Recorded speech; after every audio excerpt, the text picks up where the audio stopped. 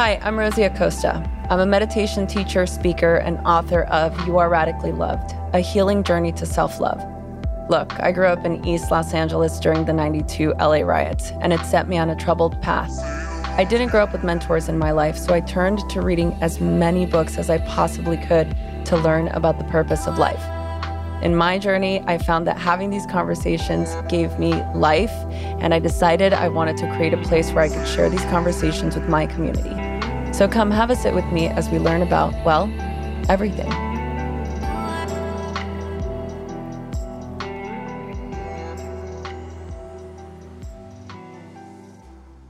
Welcome to the show, Omisade. I'm so honored and privileged to be able to host this interview on behalf of Rosie at Radically Loved. She's off creating some amazing content at Headspace, so I get to stand in and do this amazing job of welcoming you to the show. So I'll just give a little bit of description of who you are, and then we'll dive into some fantastic conversations. So Omisade is the creator, curator of the Black Girl's Guide to Surviving Menopause. And this is a multimedia project. It's focused on normalizing menopause and aging through the centering of the stories of Black women, women identified, and gender expansive people.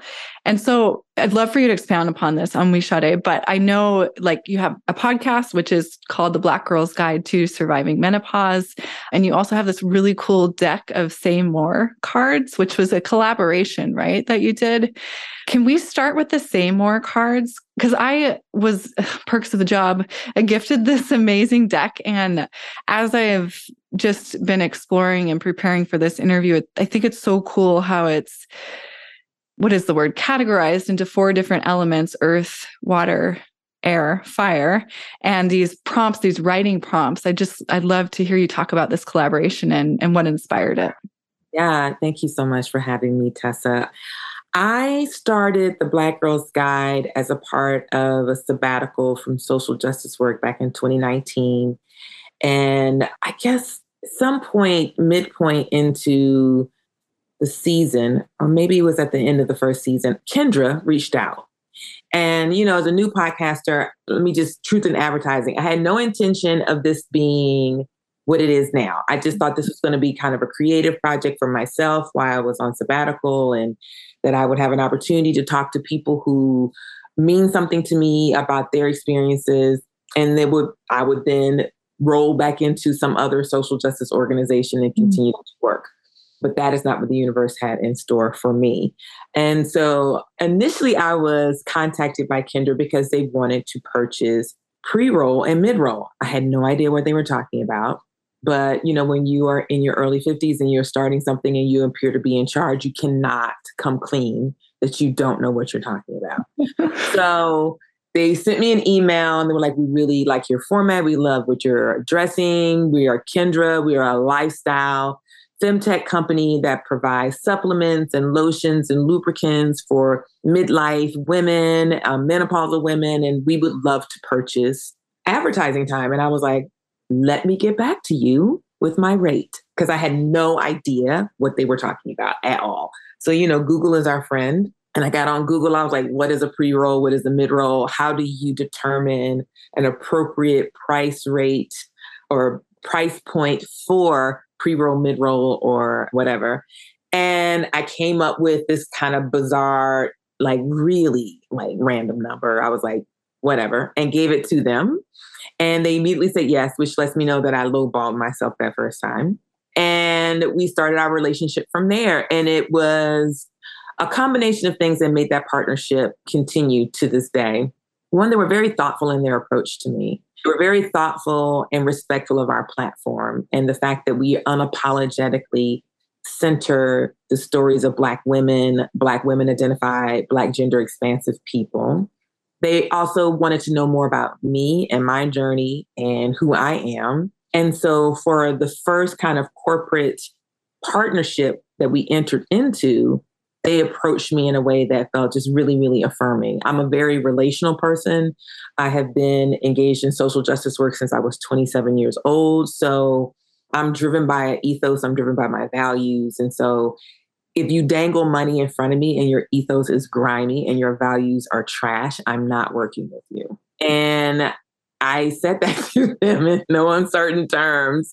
And they were like, okay, we get it. And I said, it is very important for you to respect me and not to invisibilize me in this partnership. And they were like, got it. So last fall, this time, it's been a year ago, actually, this month, they reached out to me again and said, Omi, we would really love to partner with you on creating some kind of collective merch. And I said, well, I'm not actually interested in another t-shirt living in the world or another sweatshirt living in the world. We have merch. It's doing okay. It's, sometimes people buy it, sometimes people don't. I'm really not that wedded to it. It's not that deep. I said, but I would like to be intentional about creating something that could be of service to this growing menopause landscape and ecosystem to help people have conversations. Because some people just don't even know where to begin. It's just such a hard conversation for so many reasons. You can't assume why it's going to be hard for a person. And they said, okay, well, let's work on that. So we came together and we had a few ideation conversations around what could be this tool. And I'm a person who has a pretty consistent practice with tarot and oracle cards and angel cards. And so I said, I would like for this to be something that people could fold into their day. So if they have a meditation practice, if they have a tarot practice, if they have an oracle card or angel card practice, this could become a part of the complement of decks that they work with on an individual basis. Or it could also be like some of the conversation cards that we see that people use for dating or with their partners or with their friends. So it could be a both and. And we decided that we would do the both and. And so that's how Say More was born. So Black Girls Guide and Kendra, we did everything from the design of every single question, the language for every question, the prompts, the invites, the styling of the artwork, the type of artwork that we were attracted to, the way we wanted to package it, everything. We literally did it all together. And because Kendra already has products, they have the infrastructure to be able to work with a publisher to get it from concept to production, and also to be able to absorb any costs around that and making sure that people could produce it. Because I also didn't want to turn my home into an Amazon distribution center. I was not interested in that. I don't want to be running to the post office, and I don't want to be responsible for a lot of product. So they were like, that's not a problem. We already have the infrastructure in place to be able to handle that. And we came up with a price point. We wanted it to be affordable. We wanted the cards to be lush and big. And you can say to people, these are big cards. These are not little. I wanted them readable. As somebody who has 55-year-old eyes and wears a progressive lens, I wanted to be able to read them with my glasses on or off. And I wanted them to be aesthetically pleasing to the eye as well. So we worked on that from last fall until early spring. We had a real time crunch to get it all together so that way it would be ready to drop by Mother's Day, which was super exciting. And the response has been overwhelming. We have had a couple of in-person events. Kendra's used the cards. We've shared the cards with partners and people who participated on the podcast. We had our first in-person event back in June where we had a very small group of intergenerational African-American women here in Durham, North Carolina, where I live. And we introduced the deck to them in early June, and everybody got a deck, and that was amazing. And then we recently co-hosted a virtual intergenerational event with our local NPR station, WUNC, with the Embodied podcast. And we did a similar thing where we just kind of walked people through how to use the deck. We also realized that not everybody has a journaling practice and might need some support. So we created an open source toolkit that's called the Cartographer's Guide to the Say More deck. And it's essentially helping people wayfind with the deck, right? So it's if you're going to walk this journey with this deck, how do you identify what type of journaler are you? Are you a brand new person to a journaling practice? Are you consider yourself an OG, you've been journaling for quite some time? We make suggestions around how you can develop your journaling practice. We take liberties of combining certain elements to offer people an opportunity to dive into a deeper complexity of the questions. We came up with a reading list that matches up with the complement of the elements. We have a playlist of music that you can listen to. Nice. And we also tethered certain podcast episodes to those elemental combinations. My past life, like one of the first things I ever did when I started working in social justice, I was part of a leadership program and we did trainings, and always creating curriculum, creating trainings, learning about different kind of pedagogy. We learned about Paulo Freire's pedagogy of the oppressed. We learned about popular education models. And so in my heart, I'm a trainer and a facilitator. I love training. So we just kind of baked that into the deck to make it not feel like it's a training, but to feel like, oh, this is really accessible. They're making it really easy for me to use it. And it's fun and it's lovely and it's thoughtful and it resonates, I hope. Yeah. Oh, it sure does. Yeah. And there's actually one card that, because I've had a chance to spend some time with these cards, and there's one that keeps jumping out at me. And I have a regular tarot practice and journal practice too. And as I was looking forward to this interview, I was like, oh, I want to ask Omisade what her answer is to this, if you don't mind. Go for it. And it's from the element of air. And the question is, what do you look forward to most as you age? That's one of my favorite questions. That question comes up for me quite often. I feel like I live a lot in the air element and in the earth element. And that's interesting because today the tarot card that came up for me was the Four of Pentacles. I really look forward to the learning that I continue to get to do. I have moved into a creative identity that I wasn't always comfortable with. I felt like I would tuck it into my work. Mm-hmm. So it was like a very easy way for me to be creative without putting myself out there as a creative. So that way, if I wasn't legitimately showing up with a creative identity in a way that people could say was legible to them, and that they could say, oh, she's a performer, she's a visual artist, she's a storyteller, she's whatever, that I could hide behind, well, I tucked my creative identity into my training responsibility, or into my political education responsibility, or into my advocacy responsibility. It'd be a nice mask for me to hide behind. And I think that as I've gotten older, that has fallen away, where I kind of stand barefaced as a creative. And I'm learning so much about my creative shape. I'm learning about what I'm called to. I'm learning about my aesthetic. I'm also learning about what I don't know, and my ability to be in a place of curiosity around that without shame or judgment, and feeling like, how could you not know what that thing is? Or how could you not know how to do that? Because it's not possible for you to know how to do everything or know everything. I also think that as I've gotten older, I really look forward to the continuing kind of shedding and unlearning of negative messages, trauma, emotional harm, assumptions I made around who I need to be loved and safe. And I think that as I move more fully, I'll be 56 next year. So as I move into this like transition from my mid 50s to my late 50s, I am continuing to shed those things. And to shed those things, sometimes it's not easy. That leads me back to my childhood. It leads me back to my origin story. And so how I can like return to those places from a place of compassion and kindness, first for myself, certainly for my parents. I adored my parents. My parents are both ancestors. And so it feels a little not okay to interrogate them post-mortem around who I am, but they made me who I am. And so to be able to be more curious about who they are and their upbringing and how that translated to how they raised myself and my siblings has been a huge gift. As I get older, I continue to look forward to my parents are very active ancestors. I grew up in a blended family. And so my mother and my father and my stepdad are very active ancestors and are continuing to like reveal parts of themselves to me since they've been gone. That like helps me go, oh, that makes sense. I get it. Oh, I didn't know that. You know, new information has even been revealed to me since the pandemic that has absolutely helped me understand my mother in a way that I don't know if she ever would have revealed that to me as a person in her living life.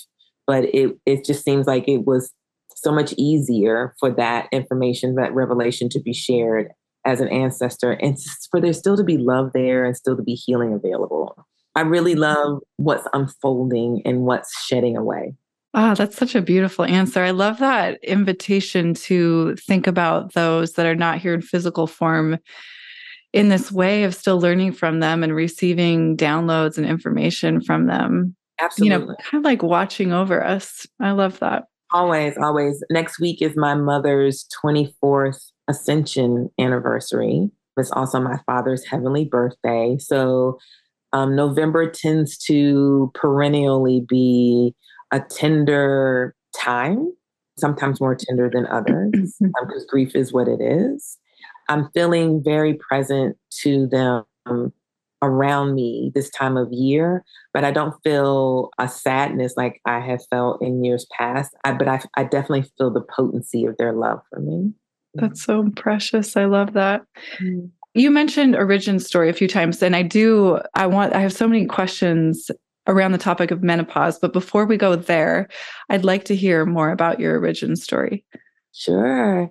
So I am a seventh generation North Carolinian, which means a lot to be able to say that as a Black Southern woman, because we've been separated from so much of our ancestry and our history that it's kind of limiting how far back you can go.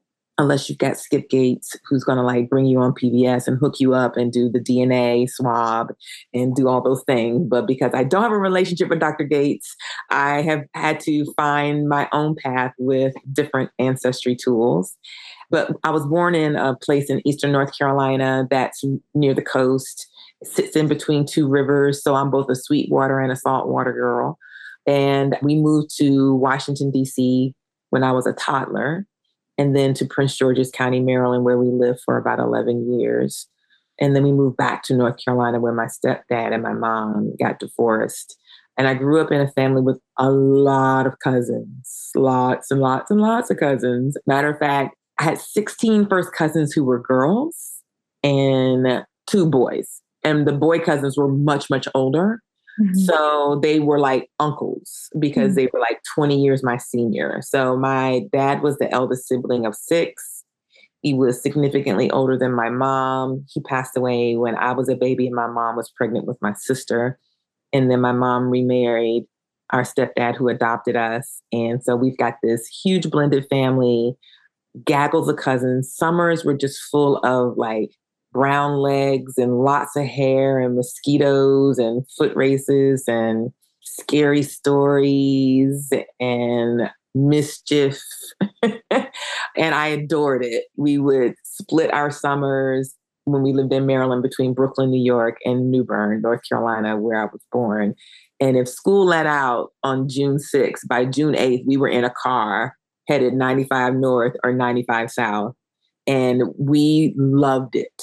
I loved everything about summers with my cousins. There are smells that I can still like recall, music, foods that I was introduced to. And then, at the end of the summer, you would just be in this place of begging your parents to let you stay because you're going to die if you have to leave your cousins because they're your best friends and you'll never be able to go on with your life because you got to go back home, which was not true. And my youngest sister and I are 14 months apart. And so my siblings are in pairs. My elder sisters, Marianne and Michelle, are a pair. My elder brothers, Fred and Charlie Jr., are a pair. And then my sister Georgette and I are a pair. And we lost our first sibling back in 2018, which brings your mortality to you in a very different way because you anticipate, expect, don't look forward to your parents' transition. But when a sibling transitions, that's very close to you. And we weren't prepared for Fred's transition. We didn't know it was going to happen. He had a heart attack and died in his sleep. And so that really kind of like, again, reoriented our family shape and how we are together and how we look out for each other and the time we spend together. And then the pandemic has made that challenging because my siblings are so much older. I didn't see my older siblings for over a year. And that was really, really hard because they're older. I mean, we're very mindful of their age. So I am a divorced mom of 2 spectacularly beautiful Black boys. My oldest son is 30. He graduated from Howard University in Washington, D.C. where Chadwick Boseman graduated from college, and lives in Brooklyn, New York, and is a super creative person. He's become like my creative mentor, where, when I'm like freaking out about something I'm working on, like we also published an annual zine, and we were about to release our third zine this year. And the first year I did the zine, I was totally freaking out, Tessa, like crying and just, I was like, I don't know what I'm doing. This is a really terrible idea. And why would I do this? And he was like, dude, what is wrong? I was like, I don't know what I'm doing, Che. This was a bad idea. He's like, honey, calm down. And I was like, what if it doesn't work? He said, what if it works? I'm like, I don't know. Okay. He was like, just push the button. If I push the button and it doesn't work, if you push the button and it doesn't work, then we'll figure out why it didn't work. Like, you're not going to destroy anything. And I was like, okay. And I pushed the button because I was uploading it to Issue so people could read it electronic, and it worked. And then I started crying because it worked. I called him back. I was like, it worked. And he was like, why are you crying now? I was like, I just, I got worked up. He was like, oh my God, dude, you just gonna have to calm down, man. Listen, we constructed everything in this world, so you can do anything you want to do. It's really up to you. You are not finished. And I was like, thank you. Wow. Such sage advice. Oh, I know. He's a Pisces. He's like the bottom of the ocean. And then my little one is 14, who's not a little one anymore because he's taller than me, and his dad, my ex-husband. His name is Taj, and he is quite possibly one of the sweetest people I've ever met in my whole life. And he showed up in our family just to bring just gobs of joy. Like, he adores his big brother. They have a very loving relationship. He adores his dad. He also now has a little sister who's 7. He adores his little sister. He's a sweet kid. He's a very sweet kid. I like my kids. There are people I know who love their children very much, but don't really like them. Yeah. And I like my kids. They're not my peers. I don't make them my peers, but we are friends. I feel like that's such an interesting, I want to dive into that, what you just said a little bit, that they're not your peers, but they are your friends. I think of my peers in particular around like my generational footprint. So I'm a Gen X.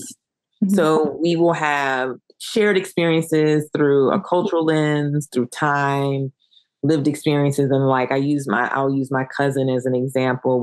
They were born the exact same year. We both are parents.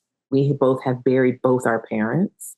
We have been through trials and tribulations. We are survivors of all kinds of things. And so there's a way in which I know I can be vulnerable with her, and she can be vulnerable with me that feels appropriate and feels held and feels reciprocal. I don't want to adultify my children. I don't want them to parent me. Yeah. So I see them as my friends. Like, we have a very strong, intimate relationships where we talk about things and we share our emotions, but I do keep what I consider an appropriate parental boundary for our family around when I share things and how I share things, and some things that I choose not to share. And we'll make a decision on whether or not they will get that information when I feel like the timing is right. I think that my experience doing social justice work makes me really keen on the fact that Black children are adultified way too soon. Their innocence, their bodily autonomy, their ability to engage in consensual relationships with people is stripped from them really, really young. And Black boys are adultified and dehumanized, and people find them frightening very, very young. And so inside of our home, I am not trying to replicate a carceral system. I'm not trying to replicate a system where my boys feel like they have to be a man before they are actually an adult, or where they feel like they have to parent me or caretake me, which then again adultifies them or parentifies them in a way where they are stripped from their childhood. And I think that both of the boys were able to, because of the co-parenting relationships I have with their fathers and this intentional community of people that we have really sweet relationships with, they've been able to be kids in a place that's not always safe for us. Yeah. Thank you for saying that. I think that's such an important distinction to make and also to clarify. I mean, parenting is not an easy job, but I commend you for drawing that line and being aware of it in the first place. So I would like to talk a little bit more in depth about menopause. I'll start a little bit bigger and then we can zoom in. My first topic I want to address is, having gone through menopause, what did you wish you knew about it before going through it? Oh, I definitely wish I knew that menopause was a spectrum that has a beginning, middle, and end. And inside of that beginning, middle, and end, there is also a spectrum that exists in that. It's almost like the mathematics of menopause. One of my favorite things to say to Taj when he was a little boy, I said, "Do you know how many numbers there are between 0 and 1?" And he was like, "No." I said, "Infinite." He was like, "That's crazy." I was like, "I know." So you can pretty much bank on the fact that there are infinite possibilities in the world, right? And he's like, "Sure." Menopause is kind of like this fractal mathematical equation where it's like there's the perimenopausal phase, but inside of perimenopause, there is an early, a middle, and an end that's very dynamic. The beginning might be not clear or be wholly invisible. You don't even know you're perimenopausal until you're done. And then the menopause phase, like there's so much, I think of menopause for me as being three things: being physical, cultural, and social political. And the physical aspects of it is literally your 12 months cycle free and the reduction in the change in your hormones and no longer releasing eggs and all those things. And those things are very, very dynamic in how they happen. And then I am a postmenopausal person. I haven't had a menstrual cycle since 2013. My hormones are still fluctuating. My hormones are still shifting and navigating. I'm still settling into my postmenopausal body. So even though I no longer menstruate and haven't menstruated for almost 10 years, the way that hormones bathe your body, your entire body, your brain, your eyes, your hair, your teeth, your whole endocrine system, your uterus, everything, it stands to reason that even though I stop releasing eggs, as my hormones are still settling into this postmenopausal truth, I'm still shapeshifting. I'm still settling into my postmenopausal shape. So I wish I knew that. My mother was a registered nurse. And so growing up, I felt like my younger sister and I got quite a bit of information about our periods, like what to expect about your period. We were also growing up in the 70s. And so there were like tons of books in our house around our bodies and like graphic novels and comics and pamphlets and things like that. I don't recall ever seeing a pamphlet or a book or a graphic novel in our house around menopause. And if there was one, I wonder if my mother would have shared that with us if she felt like that was a little premature. You don't need to know that. You'll learn about that when you need to. And I'm of the mindset now that when you start talking to your children about their bodies, that you do talk about things in an age appropriate way and in a timely way, but it's okay to give people a big picture. Like your body's going to change your entire life. Mm-hmm. From the moment you're born to the moment you transition, your body's changing. And all along this journey of your body changing, your body is going to give you information around what it needs to be healthy, what it needs to be safe, what it needs to be whole. And I think of menopause as one of the many liminal experiences we have as human beings who have uteruses and ovaries. And I think that, your body kind of has like this built-in navigational system that kind of gets activated and then it gets rebooted and rebooted and rebooted and then it just powers down. And I think that menopause certainly is like a real hard reset on your body that people are frightened of because we associate menopause with aging. It's conflated with aging. Sometimes it happens chronologically or naturally. I put air quotes up. And sometimes it is activated earlier because of medical reasons or because a person has decided that they want to take gender affirming hormones or have gender affirming surgery. And so that will then kind of catapult them into a menopause shape that they didn't anticipate or didn't understand fully that that's what's going to happen as well. And you deserve more information. Like you deserve more accurate, timely information around what's going to happen. But we are frightened of aging because we are frightened of death. Mm-hmm. And so I've had quite a few people who reach out to us through our platform who are like, thank you for making this conversation accessible and not scary. Yeah. Thank you. Yeah, likewise. You're welcome. It's like, I don't want you to be frightened, but I understand why you are. Mm-hmm. And as somebody who also has worked as a birth doula and a death doula, like when your body is doing something that is made to do, but is uniquely your experience, you get to a place where the person can't do it for you. You can provide support, you can provide information, you can provide tools, but ultimately that person's body is going to do what it's made to do. Yeah. In my circle of peers and friends, I think many of us are going through stages of perimenopause. And I don't know that if it's even important to say, oh, it's been clinically proven that we're going through perimenopause, but it just seems like this is something that's happening. And when I first started to have this conversation or have this realization, it was scary for me. And I think for others too. And I think and I think you're right about, it means death, but also like there's all kinds of these scary statistics about what it means. And you include some in the Say More. It's like our little guidebook to the cards. I mean, hot flashes, vaginal dryness, low libido, dry skin, trouble sleeping, stress. I mean, that's scary too, right? So I think my question is, are these kind of like myths? Are they actual symptoms? Are they things that we may or may not experience? Are they things to even be scared of? How do we navigate these symptoms? Right. Well, there are actually over 50 physical symptoms that a person can physically or a person can experience with menopause. Some of them are the more traditional vasomotor symptoms, which is what hot flashes and night sweats and brain fog falls under. And there's a lot of documentation that this is a physiological truth, but the degree to which a person experiences them is very unique to that individual. And it's also very unique to who you are in the context of where you live in the world and your identities. As a Black woman, I've been doing a lot of research around the experiences of Black people with uteruses and ovaries and how they experience menopause. And there's so much information out there about us experiencing it earlier. Like perimenopause, the onset of perimenopause comes on earlier and the symptoms are more intense and it lasts longer. And my question is always, well, why? Why is that? And I think that most of us who live in the United States, Western cultures, we're a little hyperfixated on youth, right? Like staying forever young, right? We're looking for the fountain of youth, or we've been told that the fountain of youth is the thing that makes you valuable. And we also associate menopause with the loss of your ability to bear children, as if everybody who has a uterus and ovaries could or wanted to or did.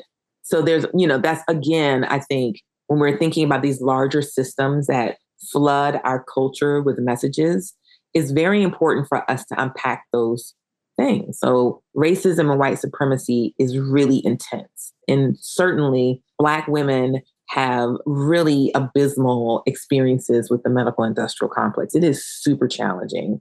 And we're learning more and more about the challenges that Black women or women who or people who have uteruses experiences when they're interacting with their doctors, about how our pain is not believed, the maternal mortality rates. Like there's just a lot of information out there. I think women's health, generally speaking, is fraught with sexism and patriarchy and misogyny.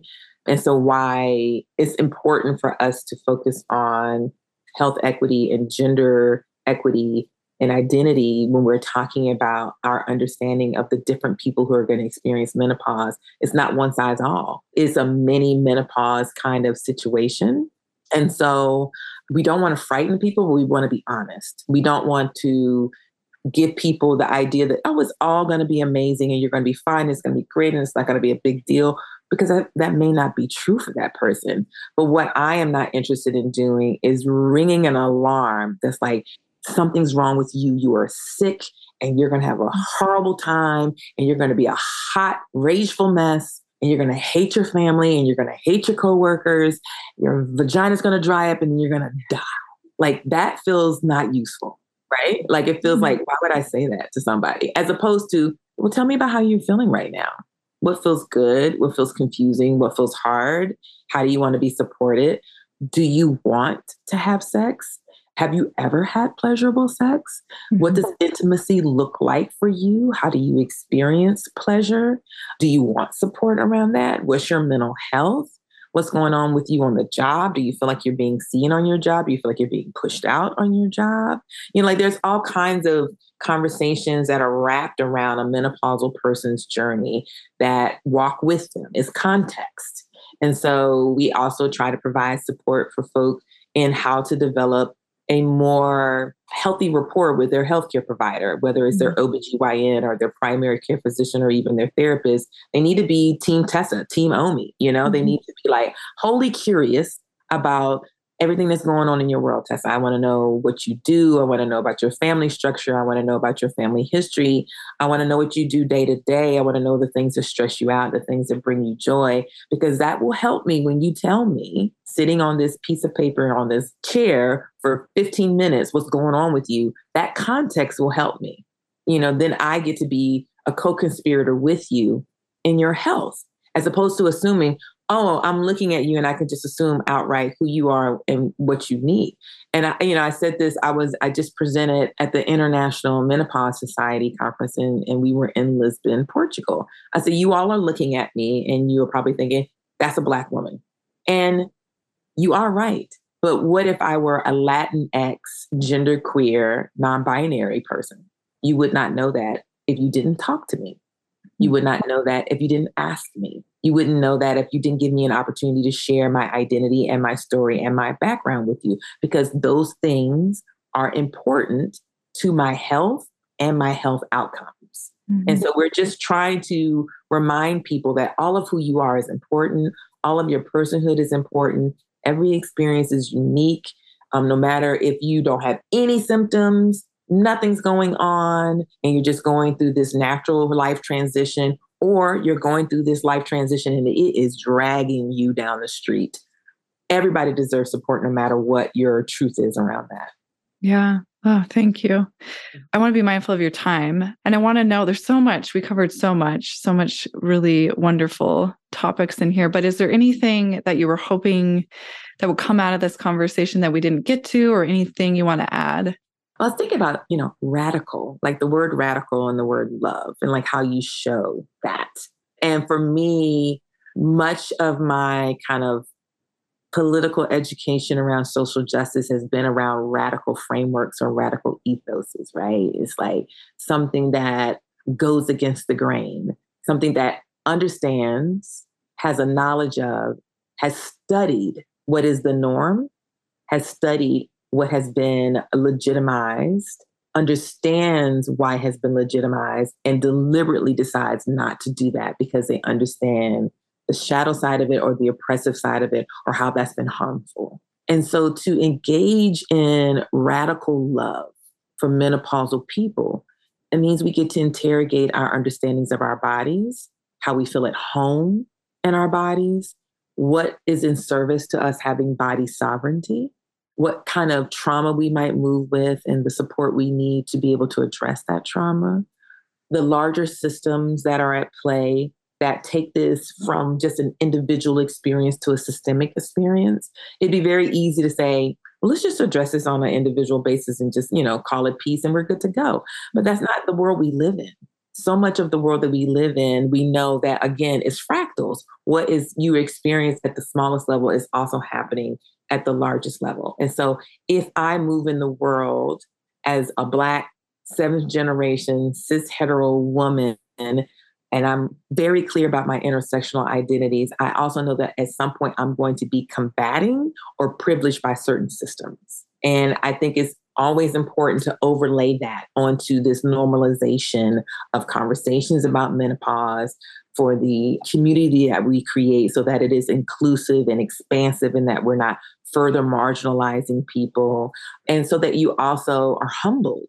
I think it's important for me to show up in spaces with the Black Girls Guide and with the community we're created from a place of humility and knowing that I'm always going to learn something new about the human experience and learn something new about how people are moving in the world and not assume, I've been doing this thing for almost 30 years. I've seen it and done it all. No, I have not.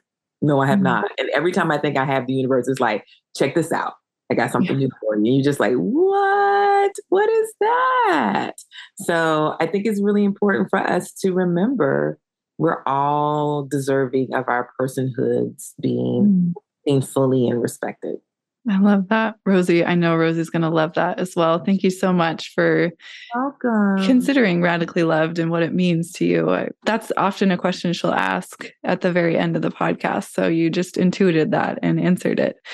Where can people go to find you and connect with you? You can definitely go to our website, www.blackgirlsguide2survivingmenopause.com. You can check us out on social media, Black Girls Guide to Menopause on Instagram, or me, Omisade Burney-Scott, all one word, on Instagram. We're also on Twitter as Oshun Sweet and Sour. That's OSUNSWEETNSOUR, because that was like my first handle and I haven't changed it. And I don't know if I'm going to change it. I don't know if I'm going to stay on Twitter either.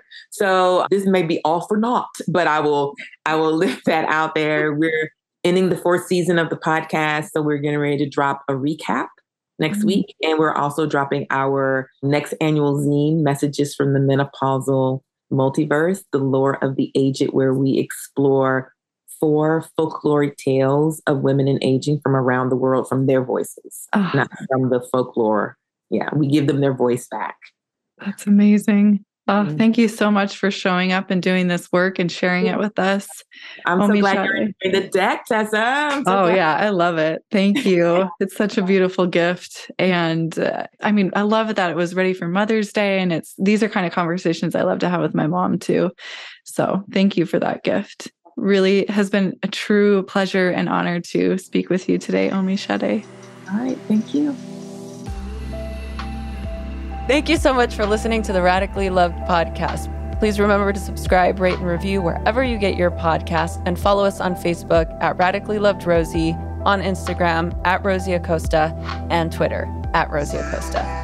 By the way, this is original music by DJ Taz Rashid. You can follow DJ Taz on Spotify and check out the best music for yoga and meditation. This has been a Mod Pod Studio production. Check them out at www.modpodstudio.com.